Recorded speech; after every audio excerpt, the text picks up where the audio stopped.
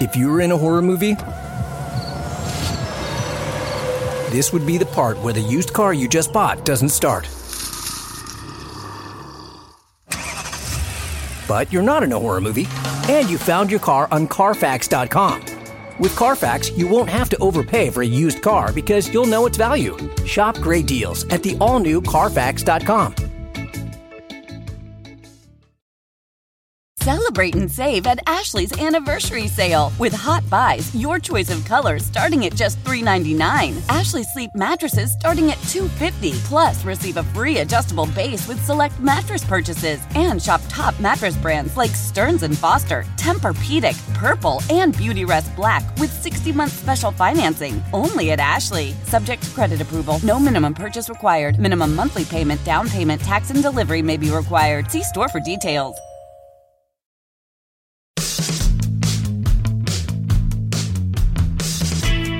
Hi, I'm Anna Marie Cox. Welcome to With Friends Like These.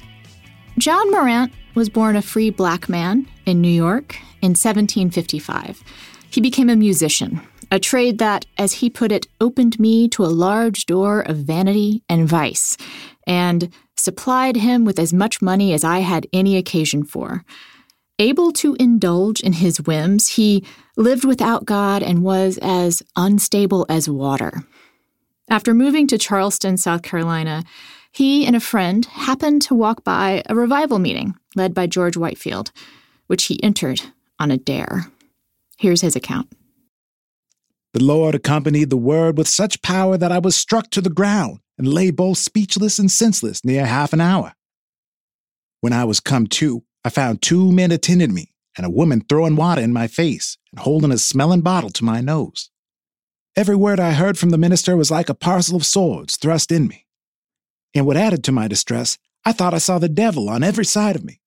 I was constrained in the bitterness of my spirit to hollow out in the midst of a congregation, which disturbing them, they took me away. But finding I could neither walk nor stand, they carried me as far as the vestry, and there I remained till the service was over. When the people were dismissed, Mr. Whitefield came into the vestry, and being told of my condition, he came immediately. And the first word he said to me was, "Jesus Christ has got thee at last." John Morant's story may sound familiar to anyone who's been around or knows much about evangelical Christianity, being suddenly struck down by the Spirit of the Lord and experiencing a dramatic rebirth into a new life with Christ. But that sort of story is only familiar now because of writings like Morant's and the movement he was a part of, what's called the First Great Awakening. In the mid-1700s, a new generation of preachers began to extol a radical break from the subdued and heavily structured church practices of the time. They argued that individuals could recover the true nature of Christianity, a direct connection with God, unmediated and immediate, which would allow for the complete rebirth of the soul. Thousands and thousands of colonists flocked to these sermons, and many testified to the kind of experience that Morant describes. While we were not yet the United States, scholars often point to this era as one of the places where a distinctly American self-conception emerged. Individualistic, with a firm belief in the capacity to reinvent oneself. It formed the outline of how Americans still relate to celebrities and political leaders, as though we have a personal relationship, and as if they can offer us transformation if we follow their call. It's such a heavily formative period, there have actually been at least 2 more Great Awakenings, times of intense religious fervor and mass conversions. Thomas Kidd is a historian of the Great Awakening and colonial society at Baylor University. I brought him on to walk us through the specifics of the Great Awakening and to speculate on how the American thirst for spiritual change reverberates today. Thomas, welcome to the show. Thanks for having me. So I am excited to talk to you about the Great Awakening. It's something I wanted to cover on this season from the very beginning, because I feel like it's such a foundational and interesting quirk in our history. I guess for someone that writes books about it, it's more than a quirk. But it is before we were actually a country. Do you want to do, I don't know, what you would tell an undergraduate about the Great Awakening? How would you explain it? Sure. It's the biggest religious, but also social upheaval in America, in the British colonies in America before the American Revolution. So it's a time when, over the course of about 3 years, but with cascading consequences up to the Revolution, thousands and thousands of people in America said that they were born again as Christians for the first time. And this, of course, was significant for the people who were involved on a personal level and on a church level. But it was also, in a way, an attack on the established authorities in the colonies, because there were a lot of pastors that came under criticism for not supporting the Great Awakening, and even some state officials who sort of liked the regular church order and the way things had been. Were critical of these new evangelical Christians coming out of the Great Awakening. And so some historians have gone so far as to say that the Great Awakening was kind of a test run for the American Revolution, happening only 30 years before the Revolution itself. You would expect meetings like this to happen in the churches, but most of the church buildings were too small to handle the crowds that were coming. And maybe a big church could handle a few hundred people, but thousands of people were coming to these meetings. And the most explosive scenes that you had in the Great Awakening were definitely the revivals of George Whitefield, who was the most important evangelist of the Great Awakening. And his meetings were certainly drawing routinely thousands of people. But in London, where his first big revival meetings were happening, he was drawing in the tens of thousands of people. And sometimes the crowd size were even quoted as being 40, 60, even 80,000 people one time. And this is, of course, in an age prior to amplification I was and just electricity. going to ask. Yeah, and so I mean, these are bigger crowds than probably had ever been seen in human history. That's how big they were, and probably half the people who came couldn't even hear the speaker talking at meetings like that. But it was such an event that they wanted to be there anyway. So it might be helpful maybe to get a sense of what the attitude towards religion was like prior to this Great Awakening. Like, what were they awakening from? Because I think a lot of us at least know about, if don't quite believe, the foundational origin story of America, which has to do with people coming here to practice a religion. So weren't we pretty religious already? Yeah, in many ways, the American colonies were quite religious, especially the northern colonies. The southern colonies, Virginia, South Carolina, were a little more focused on business purposes and making money. The northern colonies, Massachusetts, Pennsylvania, places like that were, of course, fine with making money. But the people who had come there first, the Puritans in the New England colonies, the Quakers in Pennsylvania, had come for specific religious reasons. And the main event in the Great Awakening is really mostly in New England. And so if you think about Massachusetts, for instance, being founded in 1630, so the Great Awakening is happening about 110 years later. So this is into the third or fourth generation of colonists living there. And some of those people, I think, had not been as intense in their religious commitment as their parents and grandparents had been.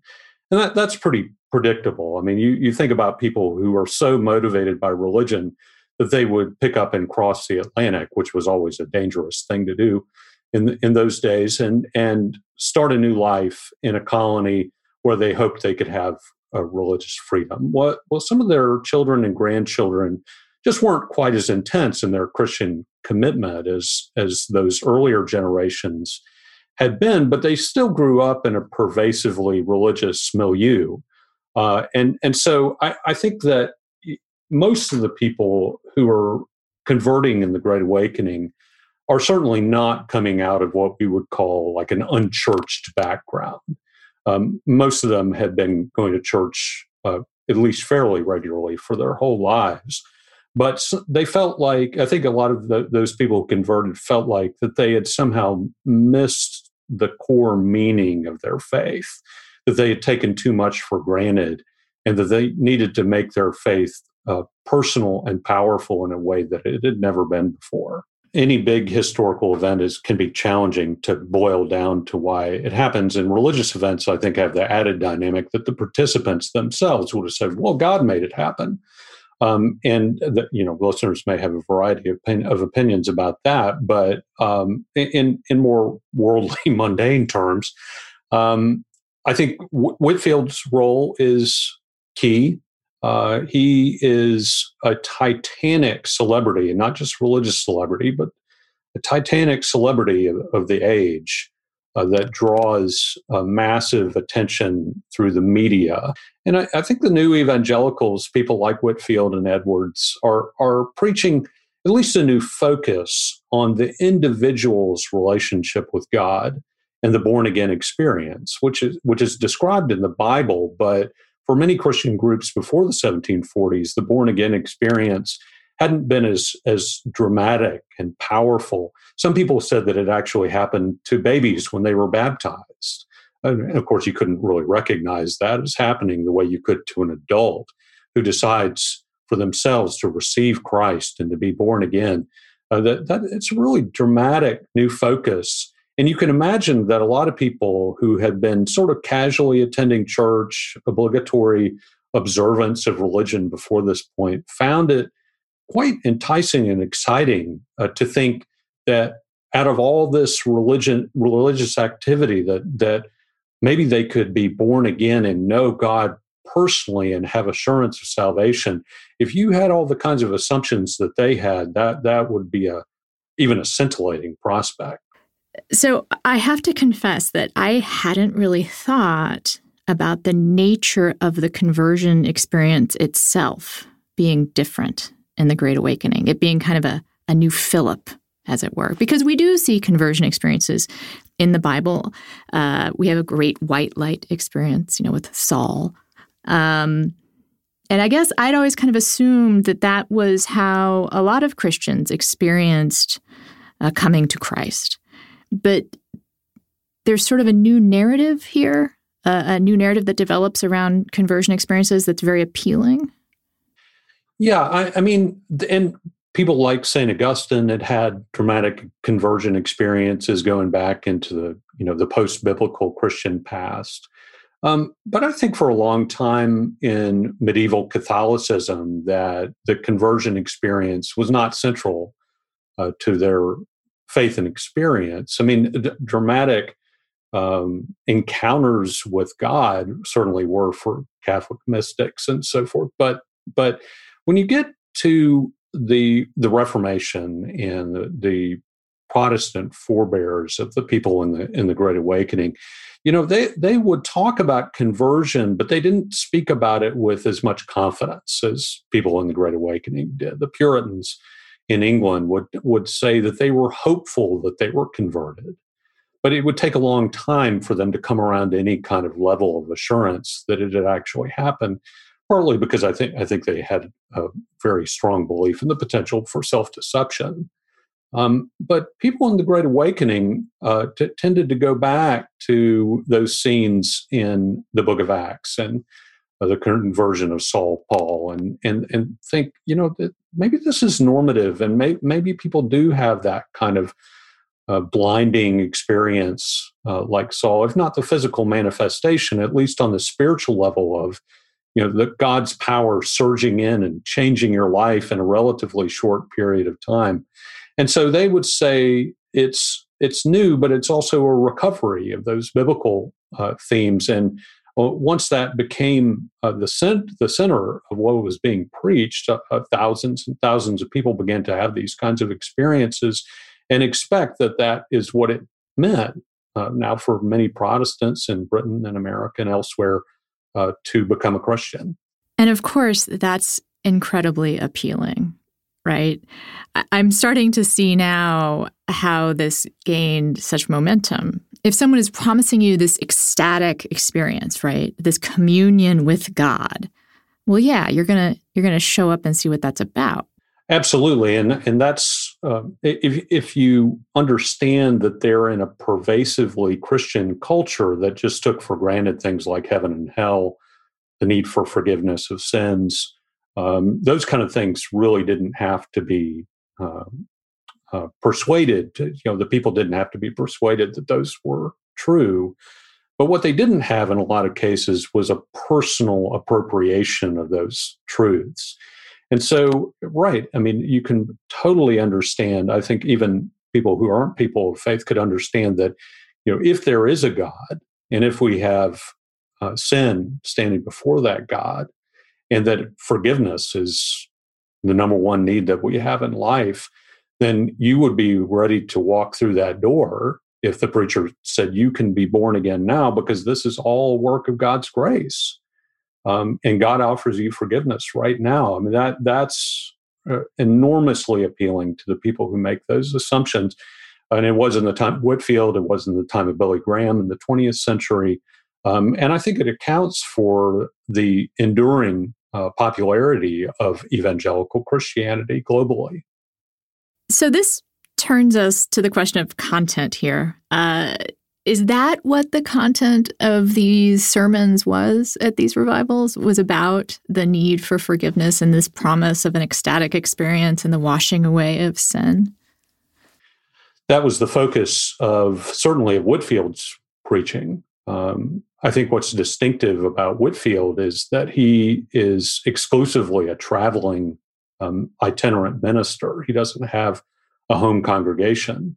And so he could develop a list of a fairly short list of evangelistic sermons that he would give in London or Boston or Savannah or wherever he was.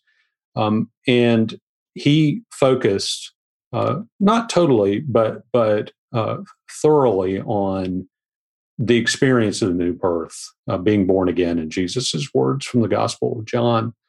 And so where a congregational minister like Jonathan Edwards, who had to come up with new material every Sunday, I mean, he couldn't just keep harping on that over and over and over, or else people might get bored or want to move on to other things, other parts of Scripture. But Whitefield, I think in particular, is the one whose ministry could really afford and really flourished on the focus on the message of the new birth. Now, Whitefield's sermons are very learned. We shouldn't imagine that's dumbed down kind of preaching at all. I mean, he's giving Latin references and talking about early church history in his evangelistic sermons. So that tells you that in a cultural Christian sense, the audiences are pretty sophisticated. But when the message would finish after an hour and a half, he would conclude on this message of you must be born again to go to heaven, to be forgiven. And so you need to consider that now for yourself if you've not been born again. And that becomes a signature of all the great evangelistic preachers of the long-term evangelical movement around the world. The altar call. Right. And Whitefield did have versions of altar call. Now, that development becomes a little more formalized in what we generally call the Second Great Awakening in the 1800s. And some Christians are very critical of the formalistic nature that it started to take on, where you walk the aisle and you shake the preacher's hand, and the business is done in minutes. Whitefield and Edwards were more like Puritans with a little bit of uncertainty about, we don't know how long this is going to take. We don't know for sure if it's your time. But if God's calling you now, you better respond. So it was a little less performative than we've come to expect from evangelicals, maybe. Yeah, I think so. Of course, anything becomes routinized pretty quickly. But Edwards' narrative of the Northampton revival was called A Faithful Narrative of the Surprising Work of God in Northampton. And part of what he meant by surprising was, he said in that narrative, I was pretty much preaching the same thing that I'd been preaching for years, and all of a sudden revival started. He didn't necessarily expect it to happen. And in that sense, it wasn't just routine. So we've been talking a lot about the people who convert here. Is this just white folks? Or what else is happening? Are the indigenous people being forced to do this kind of stuff? And, we have a healthy slave population at that point. What is happening for the people of color during the Great Awakening? Right. So most Africans who had come to America by the time of the Great Awakening were not Christians in any sense. They either had no familiarity with Christianity at all from their background in Africa, or if they did, it was usually Roman Catholic and not Protestant. So there had been very little progress made as far as evangelizing the African population, which was becoming overwhelmingly enslaved in America. And so the evangelical preachers are conflicted about their outreach to Africans and to Native Americans, too, who were overwhelmingly non-Christian at the time of the Great Awakening. So they made a point, the evangelical preachers made a point to reach out to African Americans and Native Americans in an unprecedented way. And they believed that Africans and Native Americans had souls, and that they were going either to heaven or hell, and they wanted them to go to heaven. And so they made a point, unlike some of the previous ministers in the 1600s, say, they made a point to try to include Africans and Native Americans in their revival meetings. On the other hand, almost none of the evangelical preachers believed in anything like social equality. And many of the leading evangelical preachers went on to be slave owners. So Whitefield was a slave owner. Jonathan Edwards was a slave owner. And so they're a kind of a halfway point, I think, between a model where the slaves in particular had just simply been ignored by many of the churches before, and certainly there was almost no abolitionist sentiment, to the generation of evangelicals after the Great Awakening. You start to see, especially in the North, some glimmers of anti-slavery sentiment. So Jonathan Edwards is a slave owner. Jonathan Edwards Jr. Is anti-slavery. So something is starting to happen, and it's pushed on by the Revolution, which generates some anti-slavery sentiment in the white North. But it's very hard to hold on in the white South. And so you see some glimmers of anti-slavery in the white evangelical South, but then it goes away. But bridges had been built. There were a few Native Americans that are converted, and one or two during the era of the Great Awakening are even ordained as pastors. Same with African Americans. And so there's even a little bit of institutional leadership that's given to people of color. So I definitely wouldn't want to tout it as some great record of success, but I think some bridges are built to Native Americans and African Americans, and especially for African Americans, you can date the beginnings of the Black Church really to the Great Awakening of the 1700s. And the Black Church, of course, becomes the most important religious but also social institution for the African American community generally. I want to get back to the Black Church and how I want to get back to the Black Church in a second, but I want to ask another question about the indigenous people, because I think another thing that we think we learn in American history is that all these Christians came over to the New World to convert the Indians. And this is something different. This is not like going into the wilderness and saying you're a Christian now. Was this actual evangelism to Native people?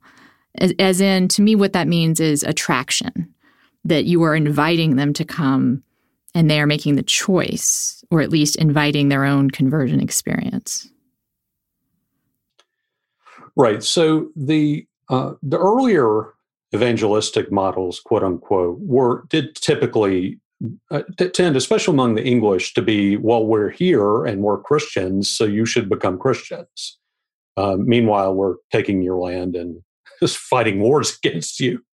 So that's not a very effective evangelistic strategy, right? So, and among Church of England ministers in the South, in particular, the white planters, the leading farmers, tobacco and cotton and so forth, they were often explicitly opposed to the Church of England ministers trying to evangelize slaves, and they would really get angry with the ministers if they would try to evangelize the slaves, because they said that'll give them notions about that they should be free, and some of them questioned whether Africans even had souls, and so there was just not a lot going on that front. So when you get to the Great Awakening, there are definitely some scenes where Native Americans or African Americans have been, quote, invited to come to the meeting, sometimes in the case of slaves with the master's permission.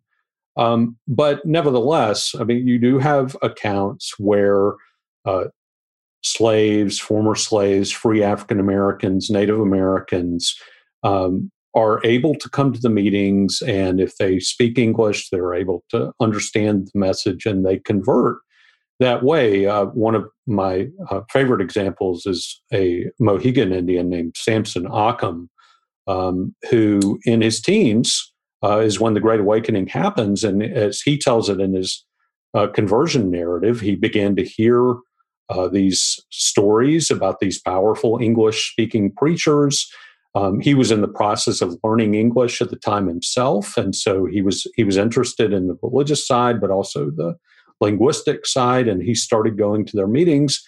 And within the course of about 6 months, he decided that he believed the evangelist's message, and he became a born-again Christian himself, and went on with much struggle and disappointment with white leaders to be ordained, and became the most important Native American Christian pastor in, I suppose, in the American colonies in the 1700s. So Occom is an exceptional character in some ways, but not totally unprecedented. So there are definitely ways that the evangelical leaders are involving Native Americans and African Americans in ways that would have been pretty unusual in the years before the Great Awakening. I guess what I'm wondering is if this slow-ish emergence of African American Christians, enslaved people, that seems to be the start of what is actually African American culture, right? Like before, maybe they were maybe largely you could think of them as Africans, right? But if you bring them into the fold of this church and they start to be able to have this shared tradition and understanding, it creates a sense of culture and community that maybe was nascent before. It's going to happen naturally no matter what. But I wonder if that's a key. Oh, it absolutely is. And so the transition, I think, from African to African American has to do with the horrors of the Middle Passage and the being often kidnapped or taken captive in war in Africa and sent across the ocean to somewhere in the Americas. That has a destabilizing effect on the shared cultures that they had known in Africa. Religion, language. Sometimes ethnic groups were kept together on plantations, but there was as much attempt in many ways to break up those ethnic groups out of fear of common origins leading to rebellion among the slaves.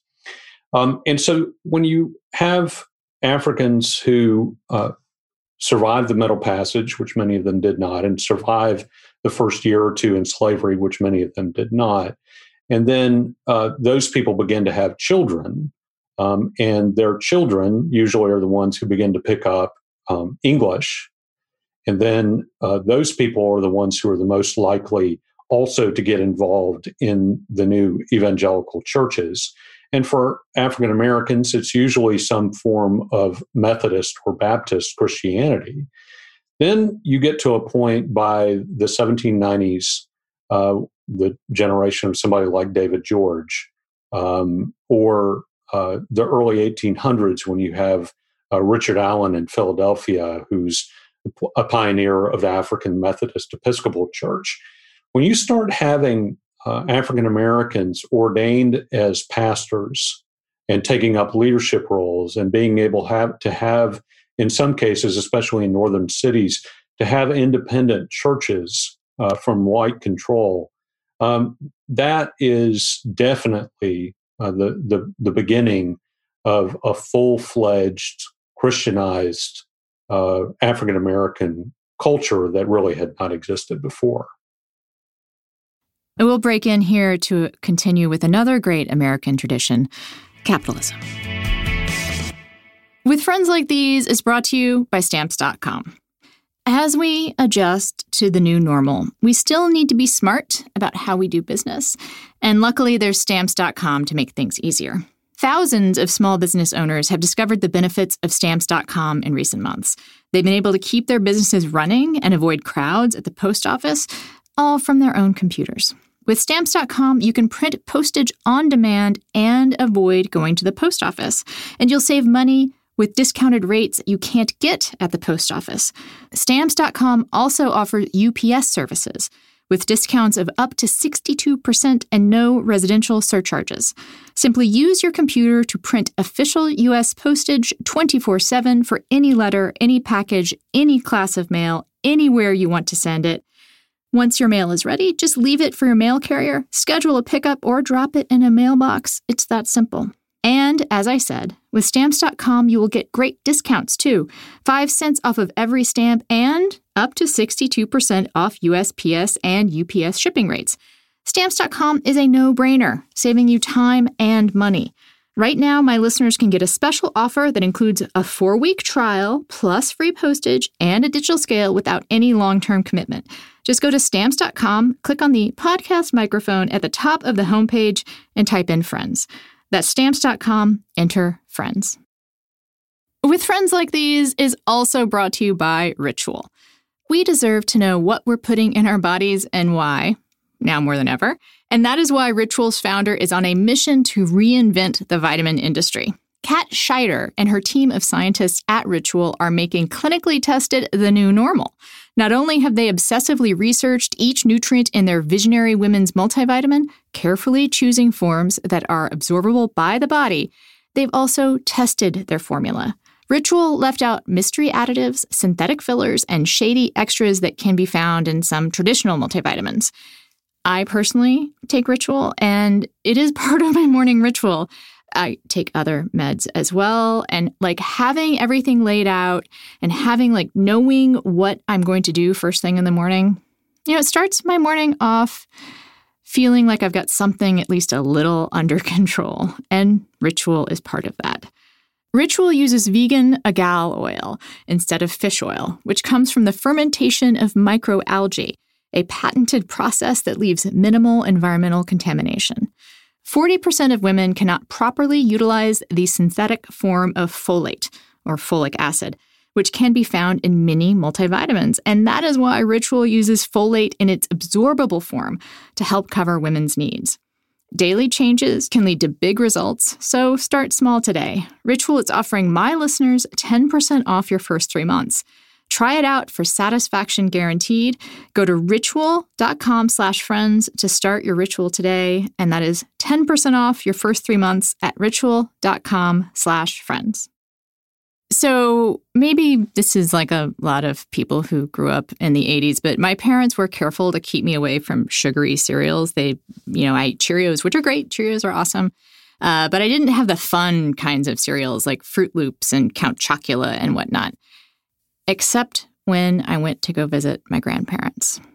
When I went to go visit my grandparents, my grandfather and I had a special little, what I thought might be a secret tradition, which is on Saturday nights, he would come and get me sleeping on the couch, and we would go to the living room and watch Saturday Night Live and eat sugary cereal. I bet my parents knew about it and my grandmother knew about it, but it felt like this special thing that my grandfather and I did together. And again, it's the only time I got sugary cereal. I don't eat sugary cereal on a regular basis today, except for Magic Spoon, which is not really sugary. I get to have that memory of bonding with my granddad without all the sugar, basically.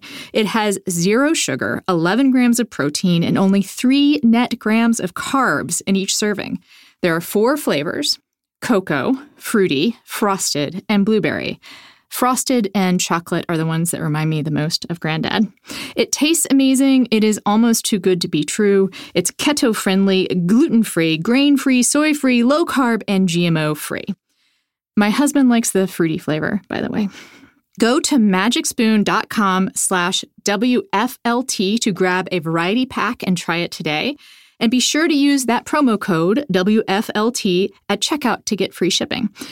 And Magic Spoon is so confident in their product, it's backed with a 100% happiness guarantee. If you don't like it for any reason, they'll refund your money, no questions asked. That's magicspoon.com/WFLT, code WFLT for free shipping.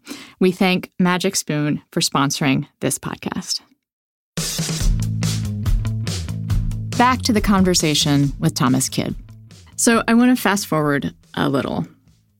Or maybe we're just putting our foot on the gas but not going forward. Because what I am curious about is something you mentioned at the beginning of our talk, which is the ways in which the Great Awakening prefigures sort of American culture, right? Like we see in the First Great Awakening some of the things that we come to believe as kind of very American characteristics. Primarily among them, perhaps celebrity. Like you said, George Whitefield was our first celebrity. And there's other stuff in there too, right?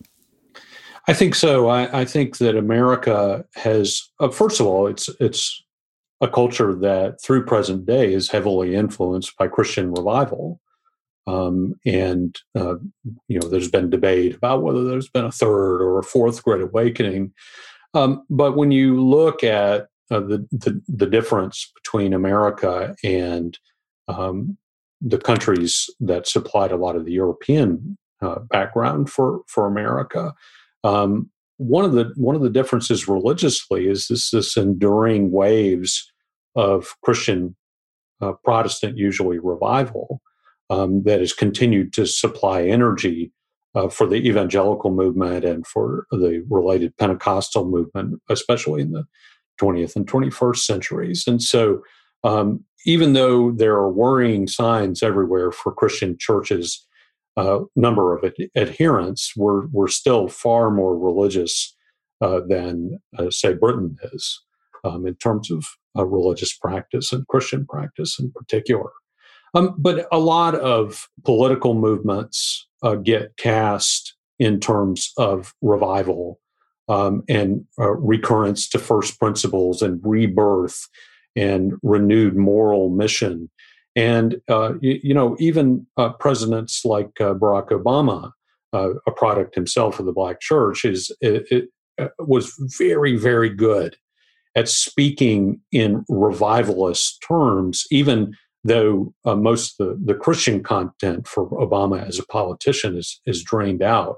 But the cadences and the themes often applied to Obama's the type of politics are there.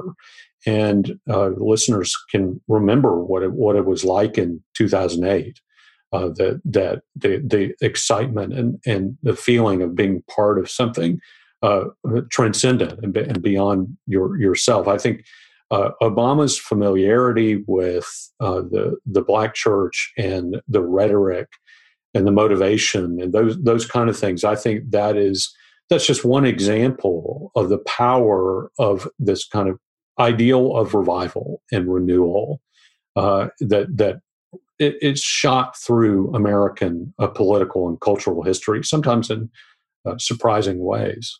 And I was just going to ask if also in sometimes perhaps dark ways, because one could hear the phrase "Make America Great Again" as a kind of revivalistic refrain. Sure. And you know that Donald Trump has very consciously cultivated connections with evangelical and Pentecostal leaders, mostly white leaders, but not exclusively. And there were Christian leaders in particular, people like Franklin Graham, who said that that Donald Trump's election could lead to awakening. Now, I mean, how many people took that literally? I don't know, but there was definitely. I mean, who knows? But there was definitely recurrence, and it comes very naturally, I think, in American politics. But it's not an exclusively Republican thing. Is for good or for bad, manipulative or not, is that kind of appeal to the language of awakening and revival. And I wonder if there's a more personal way that it echoes as well, which is the sense that we have, it's not a peculiarly American sense, but individual renewal as well, that we can always start over, that we can always begin again, that you can wipe the slate clean and have a new identity and a new way to create your future. That seems like it might be a part of that template as well. For sure. And sometimes it's so woven into American history that sometimes you don't realize what's going on. You don't realize it's there. I have to remind my students in my American history class that in the Gettysburg Address, when Lincoln says that the nation can have a new birth of freedom, I said, what does an audience in 1863 hear when they hear the new birth of freedom? And they've already studied the Great Awakening. So they say, "Oh, you mean like born again?" I said, "Yep, that's what everybody in 1863 would have registered that immediately." Where we, even though sometimes we still memorize the Gettysburg Address, but we don't realize that it's that kind of religious language being applied in that case to the significance of the Civil War. So now I'm really going to put the pedal to the metal here and fast forward, because I am just dying to ask you about the parallels between the Great Awakening and what some people have called today's social upheaval, the Great Awokening. And it's a brilliant turn of phrase. I will credit Matt Iglesias for that. And I've seen people on both the right and left talk about this movement for social justice in religious terms. And it certainly feels like some kind of a mass conversion experience to me. Although I will take your point that I don't think it's the case of people dramatically shifting their beliefs in the same way that you said the Great Awakening wasn't about people going from being like complete heathens to born-again Christians. They were Christian-ish and then born again. But it does feel like there is this shift taking place that is awakening people. I think so. And you wouldn't want to push too hard about the connections, but there is that kind of template that is available to us as Americans about, a personal crisis, crisis of faith of one sort or another, leading to renewed commitment and even individual transformation. The narrative wouldn't be told in the same way. I mean, there's not this idea of, I have personally sinned and need to be forgiven.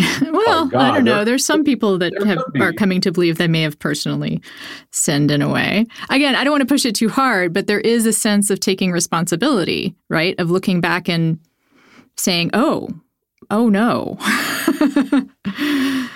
Yeah. And I think there's a desire to not be complicit and not perpetuate sin.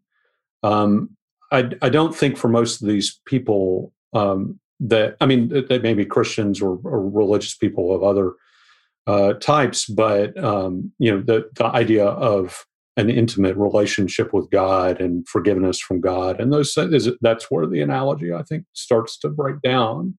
But I do think that it's tapping into that deeper revivalistic tradition that was made available to Americans in such a powerful way by the Great Awakening and has continued to be with us. And so the Civil Rights Movement, I think, was that way, though the Civil Rights Movement was so deeply rooted in the Black church that the linkages were closer.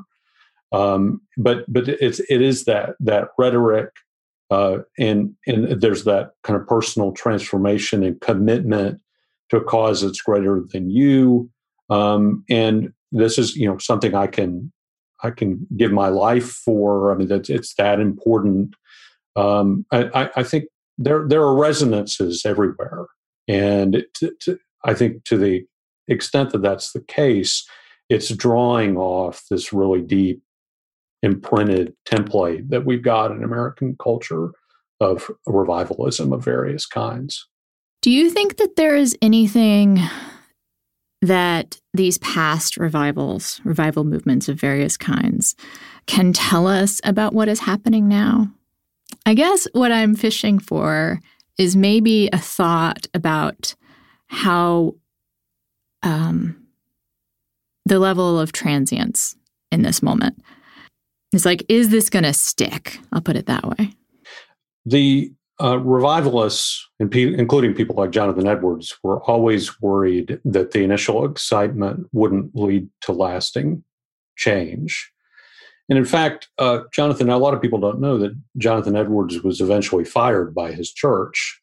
He was just too hardcore and intense for them, and I think they just eventually couldn't hang with him anymore. And he was so disappointed at what the Great Awakening had become. And by about 5 years after it had happened, he just felt like maybe he was all for naught. And of course, Edwards would have said that whatever lasting good had come out of the Great Awakening was because of God's power, not because of human initiative. But there is always that kind of risk of the sensation of the moment, going to a meeting or two and feeling like, yes, this is really big. But the leaders of the civil rights movement, for instance, I think would have said, you got to be ready for the long haul. And it wasn't just about the March on Washington. It was about the nitty gritty work, day to day political work, in the religious context, the work of continuing evangelization and building up of churches and those kind of things. And so, this is no surprise, I think, to anybody who's involved with one of these kind of revivalistic movements, but yet it always remains the case that, the temptation is to be really mobilized at the beginning by the voice of someone like a Whitefield, who's so exciting, so unprecedented, and introducing you to things that you never knew about before. But the test really comes in the following months and years, and devotion to that cause that first inspired you. I think that's probably as good an answer as I'm going to get. As good an answer as anyone can give, really. Thank you so much for being on the show. Thank you. I really enjoyed it. And that is it for the show. Remember, we have been trying something new this season. Please rate and review and give us feedback if you want at crooked_friends or me personally at Anna Marie Cox. Until then, take care of yourselves.